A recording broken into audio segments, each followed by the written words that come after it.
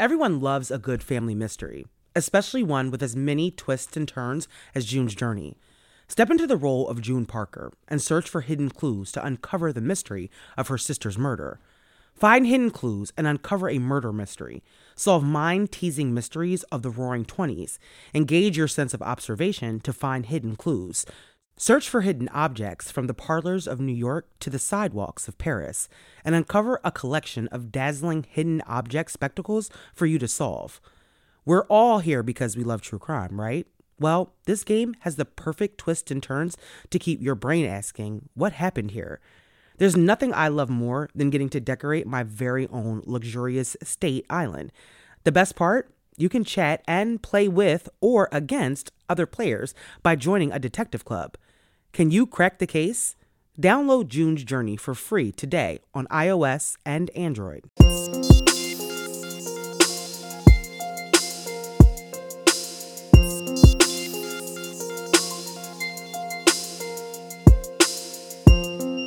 What's up, everybody, and welcome back to Black Girl Gone Afterthoughts. I, of course, am your host, Amara, and I'm here with my husband and my co-host, Jason. What's going on, people?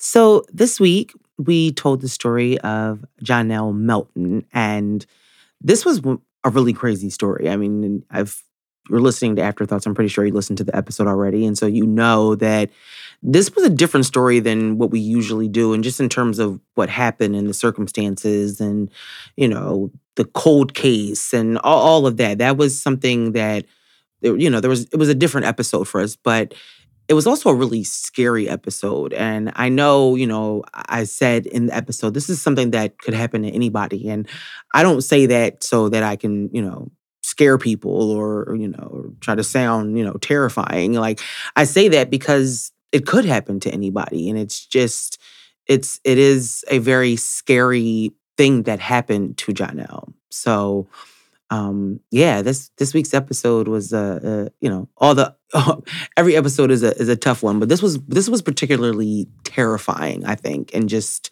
how it happened and how everything played out. Yeah, I mean, my thing about this story is when you choose to live in a apartment building, Mm-hmm. which once again you said, you know, it's not to, you know, to kind of make people terrified, but you know, when you live in an apartment building and you live in an apartment building where there's a lot of units, Mm-hmm. or even if it's a limited amount of units, you never know what's going on next door or underneath you or above you, or we've all lived in, you know, different places. Yeah. Well, I think in apartments, yeah, you definitely are closer in proximity, I think, to people than you are when you live in a home. You know what I mean? Like, and I know in certain cities, like especially like New York, like most people live in apartments. I think everybody does. You know what I mean? Besides, you know, in the main parts of New York, but it is a different living situation. And, you know, you see these people in the hallway and you share elevators, like you share spaces with strangers. And so, yeah, you don't really know what's going on. They don't just live next door, but, you know, they have people maybe coming into the hallway and, you know, it's all... And coming over. Exactly. So it is definitely, you know, a different situation when you live in an apartment. So. All right, so we're not going to beat around the bush. Yeah. Get right. And we're not trying to make people scared who live in apartments. Man. I mean, I'm sorry if that's it's just different. It's just a different living. We don't live in an apartment right now. We live in a house, and you never know who lives next door to you. That's just what it is. Like, but it's just a different proximity when you know you're sharing an apartment building, or just sharing, or just living that close, and you know, so yeah. All right, so let's go right into the story of Jonelle Melton, a sad story, but give a recap for us. Yeah, so just a little brief recap. So Jonelle was a 33-year-old teacher living in Neptune, New Jersey, which I had never actually heard of Neptune, New Jersey before we did this episode. I mean, I've heard of Neptune, New Okay, Jersey. you heard of Neptune. I'd never heard of Neptune. I'm not going to act like I'm some expert about New Jersey. I pretty much know Camden, Trenton, Atlantic City, you know what I mean? That makes sense. You know, but So this took place in Neptune, New Jersey. And she was a teacher. Jonelle had been a teacher for several years. And she had recently gone through a transition in her life. Her and her husband, after 3 years, had decided to separate. But, things were going well. They were still friendly. They still worked at the same school. And so everything was, going well for Jonelle. And the beginning of the school year, 2009, Jonelle was supposed to show up for work as usual. She was a beloved, well-respected teacher, always on time for work, always showed up for work, but she didn't show up that day. And so the school asked her ex-husband, Michael, if he could go over to her apartment and check on her. And when Michael arrived, he found Jonelle dead. And at first, in kind of a state of shock, he didn't really realize what had happened and kind of taking an assessment of everything that was going on. But he called the paramedics, and when the paramedics got there, they declared Jonelle dead. And pretty immediately, the police interviewed Michael, and they ended up ruling him out as a suspect. But it ended up taking 3 years. It ended up taking 3 years before they got their first big break and they got DNA back. And ultimately, this ended up being a case of mistaken identity. And that 3 gang members that were from a local town came there thinking they were going to the home of a drug dealer who lived actually directly next door to Jonelle. And they thought they were going there to rob him, ended up in Jonelle's apartment, and subsequently killed her after they tortured her and tried to get the location of the money that they were after. Of course, she had no idea what they were talking about. And they ended up then just killing Jonelle and shooting her in the head. And 6 years after she was murdered, they ended up getting, people started talking, witnesses came forward, and they were ultimately able to arrest these gang members, and they were all sentenced to life in prison. So, yeah, that's the summary of the story. Yeah, it's crazy because I find this story such a different story from all the stories, I guess you can say, that I've ever heard you cover. And within just, knowing, different stories that happen in neighborhoods and in especially Philly, usually people are so on point with what they want to do, like what they set out to accomplish as, criminals. And it seems like in this story, they just, everything that happened, and not to say is that it's ever for something, because you shouldn't be, robbing somebody. But it's like everything that happened to this young lady was absolutely for nothing at all. Yeah, they accomplished nothing, not even the money. They didn't get the money. Yeah, they ended up spending the rest of they murdered an innocent woman, all for nothing, for absolutely nothing. Yeah, that's the craziest part about it. They didn't even they didn't even get anything. They didn't even luck up and end up in somebody's house. They got absolutely nothing because Jonelle was just a teacher. She was just a social studies teacher at a local middle school. She didn't have any money. She didn't have anything that they were interested in. She didn't have a bunch of jewelry and all this. She didn't have anything. So yeah, that's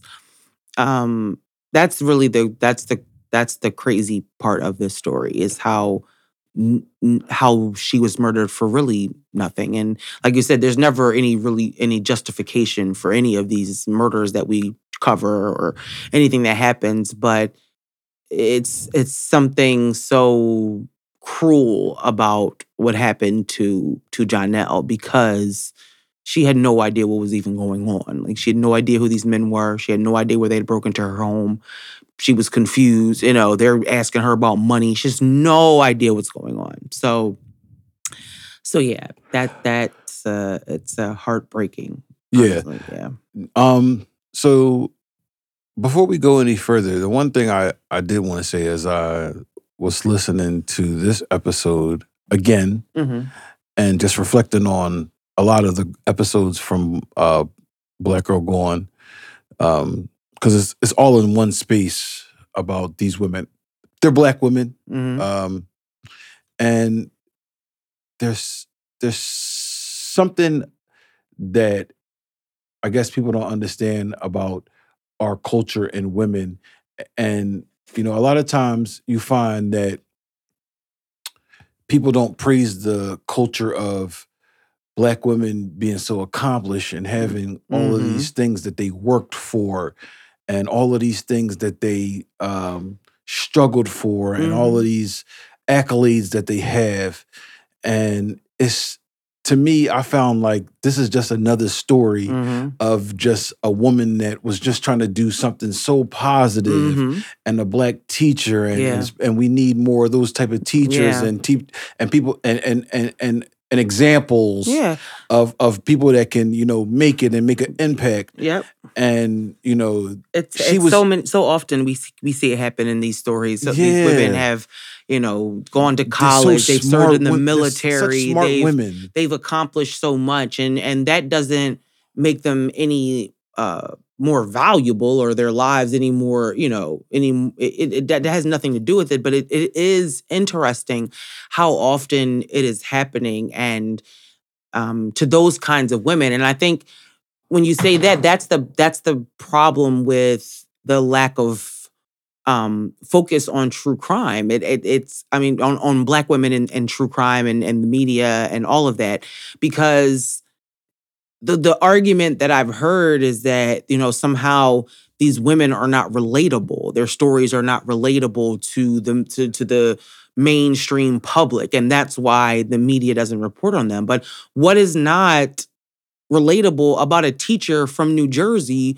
who was murdered, or a military veteran, or what is not relatable about that? That is a relatable. Yeah. That is America right there. She's every woman. Yeah, she's every woman. She's these are mothers. These are women who've done things, and so that's how you know that it doesn't really matter whether they are these kinds of women who are accomplished, or they were women who struggled with addiction, or women who were sex workers.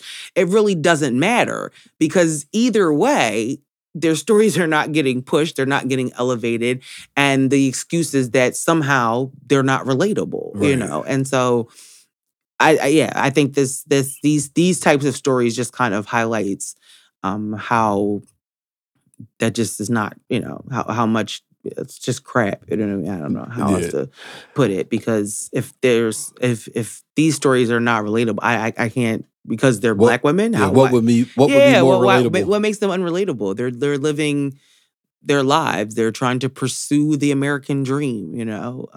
So yeah. Let's get right into. And before we get into the interesting parts of this case, we know that this is a solved case, and it's a case that some people may know about, some people may not know about. But what I would ask you, as a woman that is not only a Black woman but a married woman, a woman with a family, how and a woman that's tried to make change, just like Jonelle has. Jonelle was trying to in a different way, but how does that make you feel? Like, just personal feelings. Yeah, I mean, it's hard. It's heartbreaking. It's just it's also very scary, because, like I said, what happened to Jonelle wasn't something, like I said, most of the murders are committed by people that and that is hard too. But like I said, just the randomness, the all of it. It's one of those stories that really sticks out to me. It really, it was a difficult story to research, because knowing that she was this woman that was just, wanted to make a difference in the world. Her students loved her. Her colleagues loved her. She was just, seemed like just like a wonderful person. Right. And not someone who deserved to die in such a brutal way, in such a scary way. So, yeah.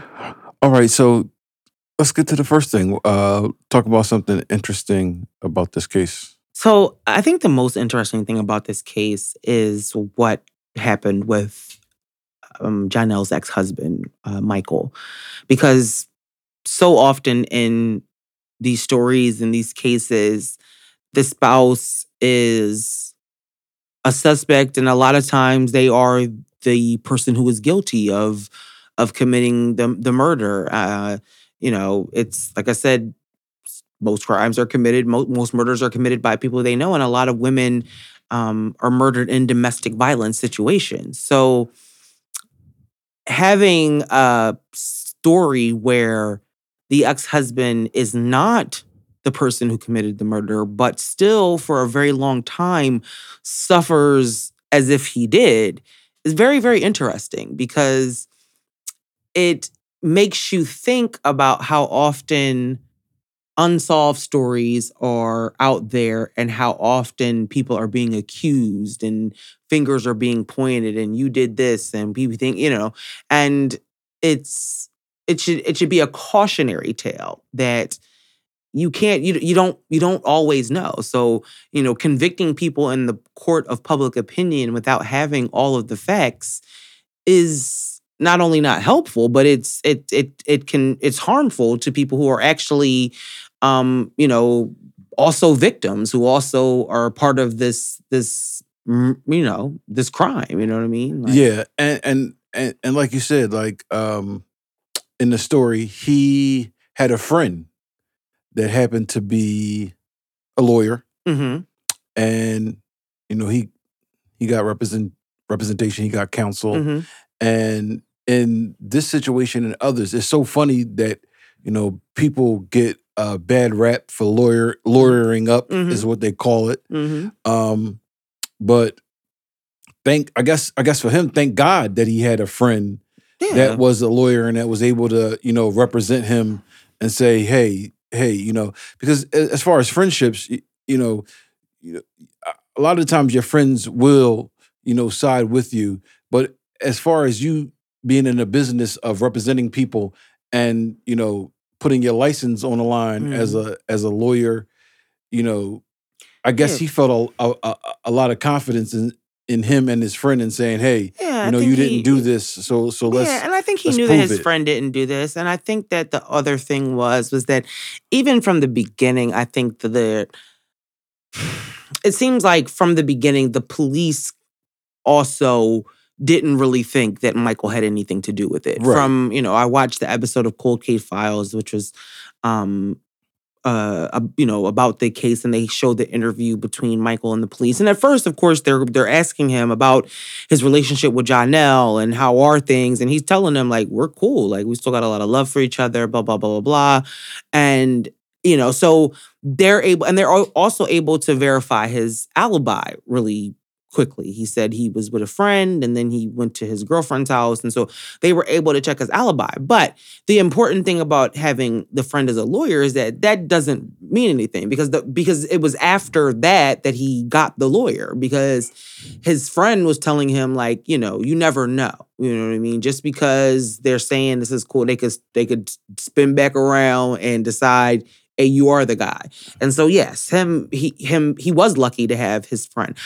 I do think that also contributed to people's suspicions because, like you said, lawyering up, people think, oh, why are you getting a lawyer? Or you must be guilty. Or what you hiding? Or you lawyering? You know what I mean? And so I think that, unfortunately for Michael, that also helped contribute to people's suspicion that he had something to do with it, because now he's getting a lawyer. Why you got to, like, as if having or getting a lawyer means that you're guilty. It doesn't mean that you're guilty. It means that you doesn't. Actually means that you're smart, because you should get a lawyer. Right. You know what I mean? Shout out to Maurice Harmon and Ask My Lawyer brand and the Entrepreneur brand, which advocates for you being able as a person that might be a victim, to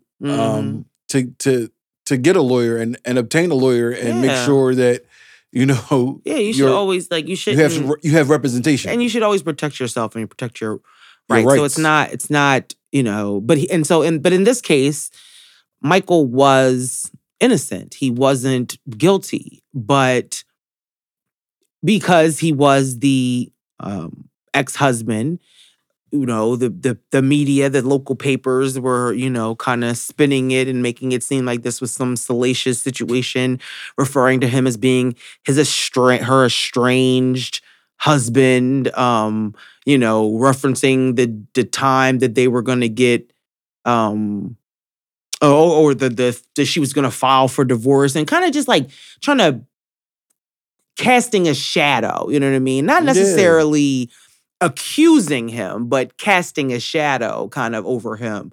And that ended up, that shadow that they ended up casting followed him for years. And, he said that everyone turned on him. Her family thought that he had something to do with it. People in the area thought he had something to do with it. It obviously affected his job because he was, taken out of the classroom and they wouldn't let him be with the kids and he had to go to a desk job. And it's really, really, another tragedy of this story because Michael, by everything that you could tell and see in his interviews, like he did care a lot about Jonelle and that, they had gotten married when they were really young. They were, well, not super, but they were young. They were in their, mid-late 20s. And he just wasn't 100% ready for what she was giving him. And he knew that he made a mistake. And like I said in the episode, he took full accountability for what happened in their marriage. He didn't blame her at all. He didn't say, well, Jonelle didn't. He said it was him. It just was him. And it was one of those type of situations where had she not been murdered, they probably would have ended up getting back together. I just got that feeling from the way he talked about her. It seemed like from what I gathered, it was like it's no hard feelings, but it's just not working. He just wasn't ready, and maybe he would have been ready. And maybe once he found himself, and sometimes people are not ready, and they jump into situations. But yeah, I got the impression from listening to him talk about their relationship and also his mistakes that, yeah, there would have been a chance that had she not been murdered, that they would have gotten back together. And so you have that coupled with the fact that then she was murdered and then he was accused. Not, people were thinking that he had something to do with it, and it had to last for years. And he ends up really being the person that brings this case to a close. Because if it's not been for his actions and going to his friend and saying, hey, listen, I need you to go to the streets. I know the streets is talking. Somebody out there knows what happened to my wife. You know what I mean? And so, yeah. Yeah, and I'm pretty sure, that his counsel was like, yo, you should say something. Yeah, he should. He probably did. He probably advised him like, you should ask around, because at that point it had been 3 years since anybody had, 6 years. It'd been 6 years since anybody had really had said anything. You know what I mean? Like this case had gone cold. But the problem was for Michael was that he was still living under this cloud of suspicion, and he, was depressed. And at one point he said he turned to alcohol, and it just was, it went from bad to worse. And then eventually he got himself together, and I think he, started going to church, and just, he got it together, and he decided, like, I need to figure out what happened. And so he ends up being the person that gets the story. He gets the story after all of that time, after all of the police work. Like the streets talk. And the thing that I thought was interesting about that was that the police didn't do that themselves. They had these informants, because what we know from the story is that it ultimately ends up being an informant that not only confirms the story that Michael is told about what actually happened, but they also identify all of the suspects and name all of the suspects. So it seems to me that with this informant been out there this whole time, I wonder why police did not pursue their informants early on if they had these people, these people were accessible to them. But anyway, that was just a little side thought about that. But ultimately, like I said, Michael is the person that brings this to a close, because when he goes to his friend and his friend brings back this other guy and this other guy tells him, look, this is a robbery gone wrong. This is a wrong house. Some gang members, tells him the whole story. And he brings that to police. And then, like I said, through their informants, police are not only able to confirm the story, but they're able to identify the suspects.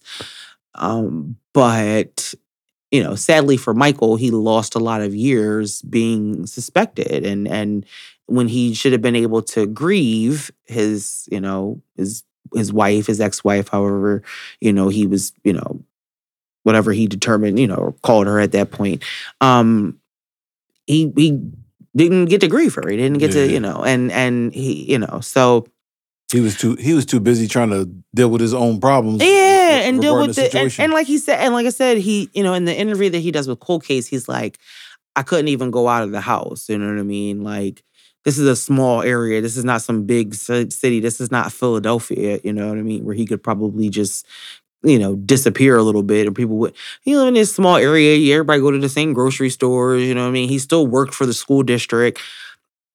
It was just something, it's a shame that happened to him, and like I said, I think it is a cautionary tale of how we should never be quick to accuse people of crimes or assume people are guilty of crimes without having all of the answers and all of the evidence. Yeah. You can assume. Yeah. Get you a lawyer, y'all. Yeah. And even in Michael's case, because, they ended up finding the DNA on the duct tape. I mean, that was something that made, there was little things that even those, and that just made me think, because I'm like, dang, that's crazy, because had I heard, and I asked myself, okay, if you had just heard this story and the killers were still not caught, would you think that Michael had something to do with this? Michael did it. Yeah, would I really think that? And I'm like, I probably would. And that's messed up because, statistically, yes. Right. The odds, yes. Of course. But every case is individual. And just because something, there's these little things doesn't mean that that's what the situation is. You know what I mean? Yeah, so that was definitely one of the things that stood out about this case, even from the beginning. Like when I started doing research for this case, once I realized about the husband element, I really felt like that just, it was something different that I haven't really, never done before. Okay. Let's get right to Elizabeth Pinto. I saw the court hearing where she testified. It wasn't that long. The clip that they showed wasn't that long. Mm-hmm. But you talk about her and her taking them to actually commit the act. Mm-hmm. What do we know about Elizabeth Pinto in this situation? Not really much. I mean, we know that she was somehow connected to these three men. I didn't get the impression that she was dating one of them, but I mean, she possibly could have. Usually in these situations, it is some type of, there is some type of relationship. So she may have been involved with one of the men. She comes to their house comes to the house of the mother's house of Ebenezer Bird. According to her, she picks them up. From there, they're dressed in all black. They're wearing latex gloves, and they point her in the direction of, or they give her directions to the Brighton Arms Apartments, where they then commit this murder. And that's about it. But we don't really know anything else about her. We know that she ended up being the prosecution's star witness, and she ultimately was the, I guess, the nail in the coffin of the three murderers, because she's not only able to, identify them, corroborate the events of that night, but she's able to, place herself and the killers at the apartment complex, or at the apartment buildings. She shows police where they went, where she parked, everything. So uh she really ends up being, the biggest part of this case, and what the prosecutors need to convict these guys. But we don't really know a lot about Elizabeth. There's not a lot of information about her. Um, she did get probation Oh, as a part of her plea deal. So oh, she so she didn't did do get convicted of something. she pled guilty to conspiracy, but she wasn't given any jail time. Part of her plea deal was that she was just given probation. So Okay. yeah.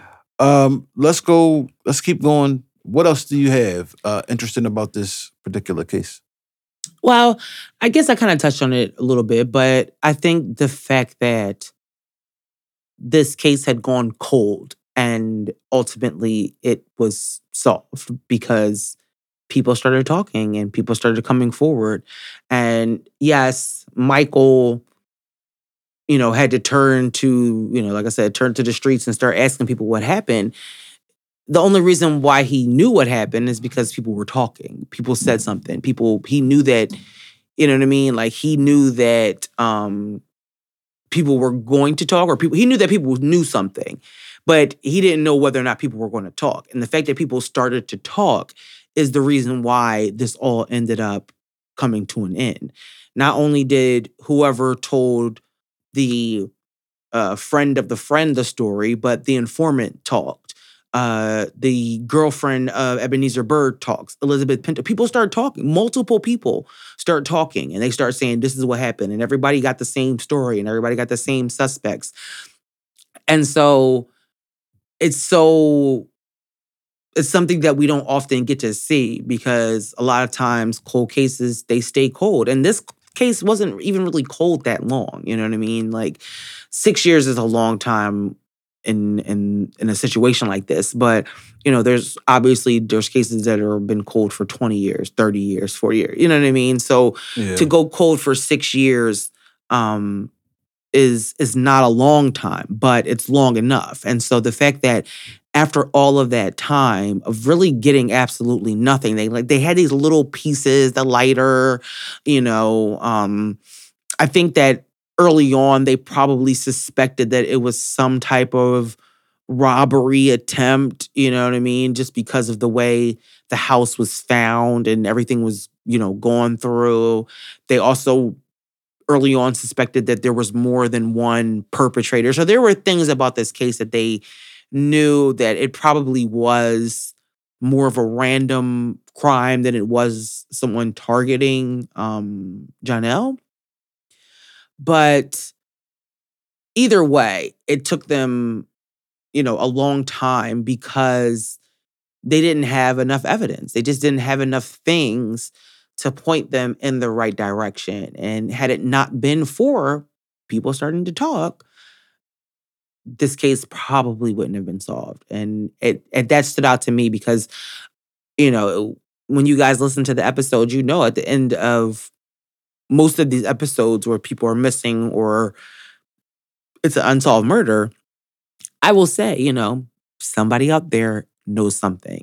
It's time to come forward and give this family closure, or these families closure.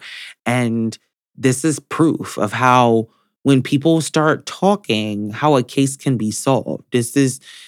People rarely commit these crimes or commit crimes and don't say something to somebody. Somebody knows. And yeah, that part of this story just gave a little glimmer of how,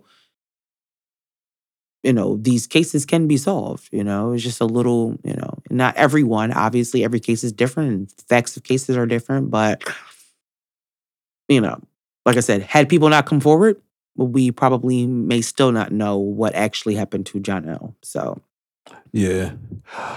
Do you have anything else as far as the case is concerned? If you know, not really. I you have mean, anything. I think like we said, this was a solved case. So there's not like a lot of ins and outs and questions about this case.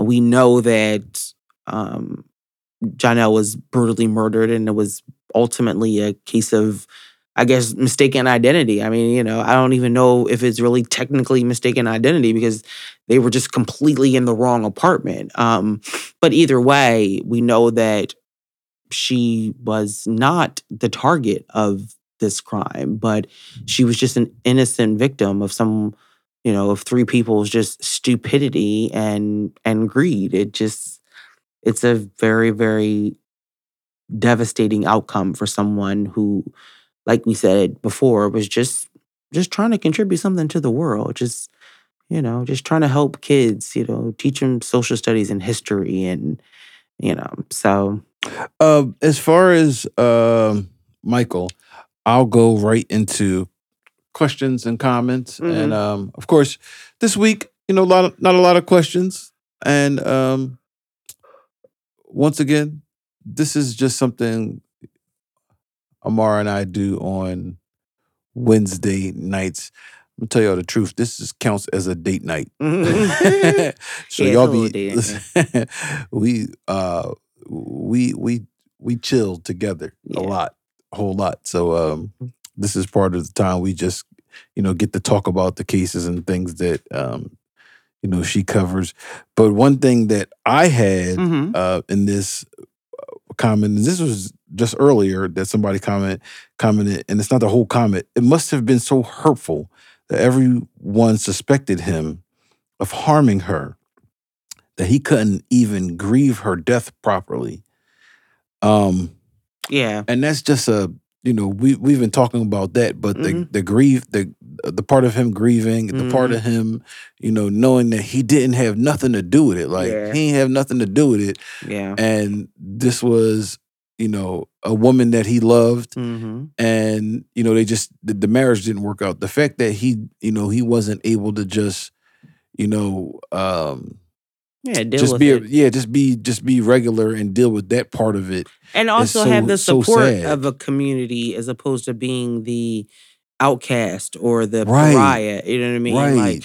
if the community, and they were, the community rallied around the family and they had vigils, and he also talks about in the cold case episode, he talks about how the detectives came to Jonelle's funeral, and it just made him feel so uncomfortable because just of the entire perception of him being at the funeral, and there's these detectives there, and there's already these rumors going around that he has something to do with it.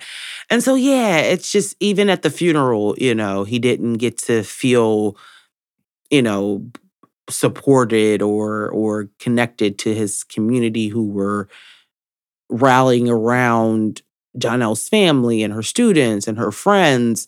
But Michael, unfortunately, wasn't able to get that. He wasn't able to participate in that and get that, support. And that's why it ended up turning into depression and alcoholism, because a lot of times people in these types of situations, they do turn to substances in order to cope and to deal with the things that they're going through. So yeah, Michael, like I said, not too often in these stories do we get a situation like a Michael, and it is really sad to know that he didn't get to have that, and it took a long time, for it to happen.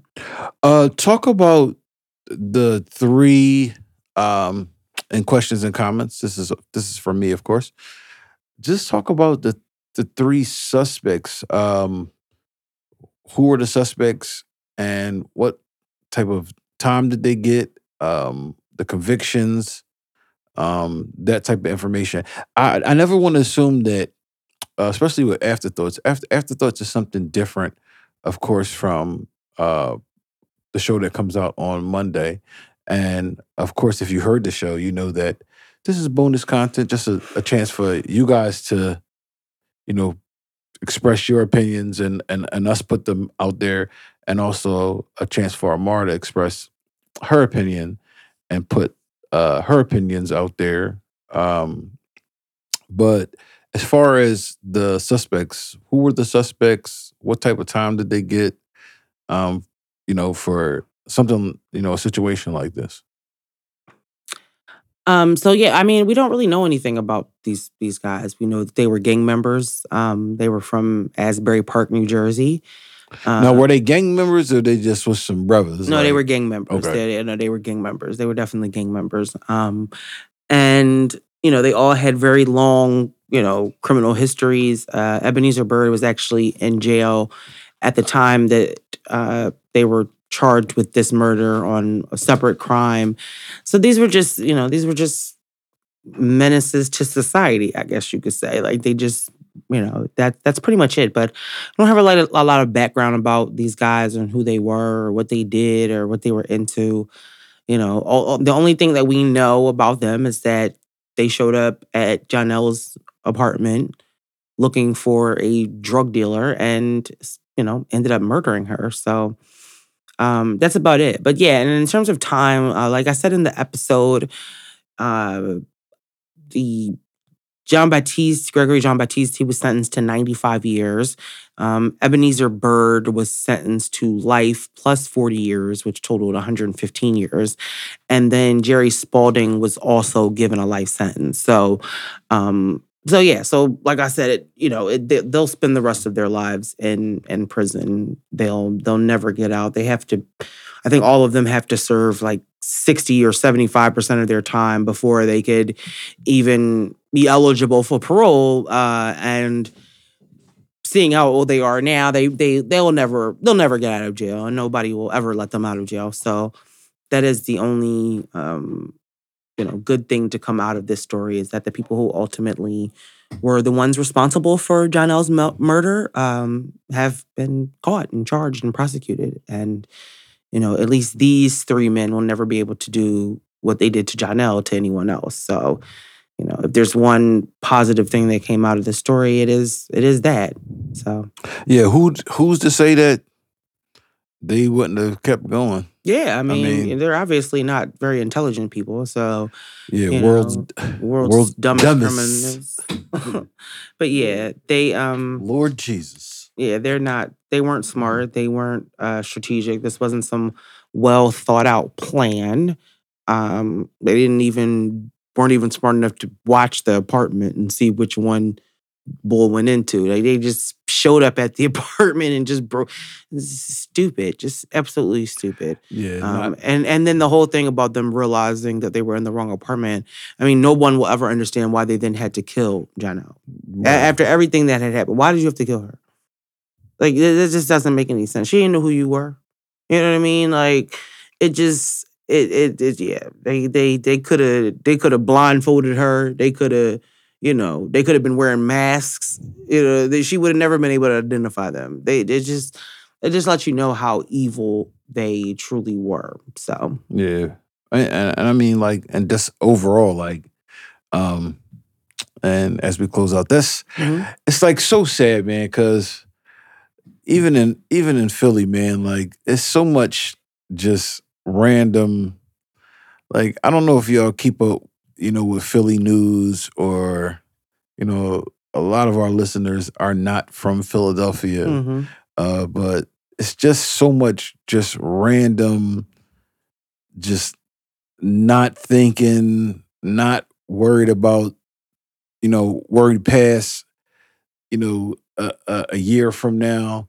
And, for all just in life, whatever you're going through at this moment, like 5 years from now, that might not even be the case. Mhm. And we make these decisions as people in haste. Mhm. So, you know, just begin to, keep your circle tight. And, for anybody out there that's, struggling, just think past, I would say think past today and Mhm. think what could happen, you know, in a few years from now, man. Like, Yeah. don't let life let you make these, type of, hasty decisions in any realm. Mm-hmm. Just live for what's coming. And it's one thing that I always promote. Outside of Black Girl Gone is just being positive and just enjoying whatever you have. Like no matter what it is, like just enjoy what's in front of you. Your children, your family, your wife, your husband, your family members. It's never going to be perfect, but just learn to enjoy, just the current moment that you're in, because we if we get to see another day, guess what? Starts all over again, and a lot of positive things can happen, but don't let your demons take you away from the positive stuff that's going to happen or can happen in your life. You know what I mean? Mm-hmm. You know what I mean? Yeah. So that's pretty much it for this week. I think that, like I said, not a lot of questions, not a lot of ins and outs, but it just definitely was a story that I wanted to tell. I think, like I said, Jonelle, she just deserved so much more. She, from all accounts, just seemed like a beautiful person who, just would have contributed so much more to this world, and to have her be murdered at the hands of some random gang members who broke into the wrong house it's really seems very unfair. You know what I mean? It's one of those things in life. Like life is not fair at all, but what happened to Jonelle seems especially unfair, because it didn't need to happen. It was so senseless and so unnecessary. And like we said before, the dummies that did it, they didn't even get anything. They didn't even walk away with anything except, being able to get away with it for a few years and now spend the rest of their lives in jail. But Jonelle is forever gone, and her family will never have her back. The years that were stolen, from her, from Michael and this whole situation, those things will never get back. And so it's just it's a tragedy through and through. But I am, I'm glad that I got to tell this story because people need to know what happened to Jonelle. For those who don't know her story, I felt like it was an important story to add to the podcast and for you guys to hear. So yeah, so like I said, that's pretty much it for this week. Monday is Memorial Day, so we will not be back on Monday with a brand new episode. But what we're going to be doing is we're going to do another Black Girl Gone Reloaded. So be on the lookout for the 3 episodes that I choose. And then we'll be back with afterthoughts about them. So I hope you guys enjoy your holiday weekend. And much love. We will talk to you next week. Bye.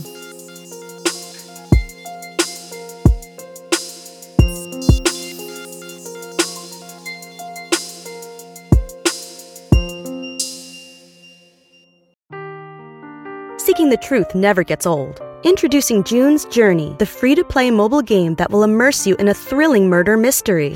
Join June Parker as she uncovers hidden objects and clues to solve her sister's death in a beautifully illustrated world set in the Roaring '20s. With new chapters added every week, the excitement never ends.